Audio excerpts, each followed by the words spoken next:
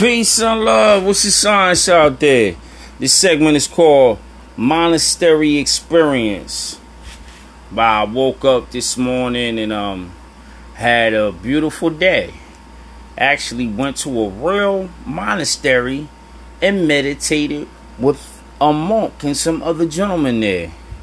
That's probably one of the most unique experiences I've ever had in my life, and I learned some things that the gentleman's most likely he's been doing his whole life. So he gave me some of his tips on how to meditate and what he does in his meditation, and gave me a definition for his the type of meditation they do. And the monastery was very enchanting, and I actually sat down and had lunch with him.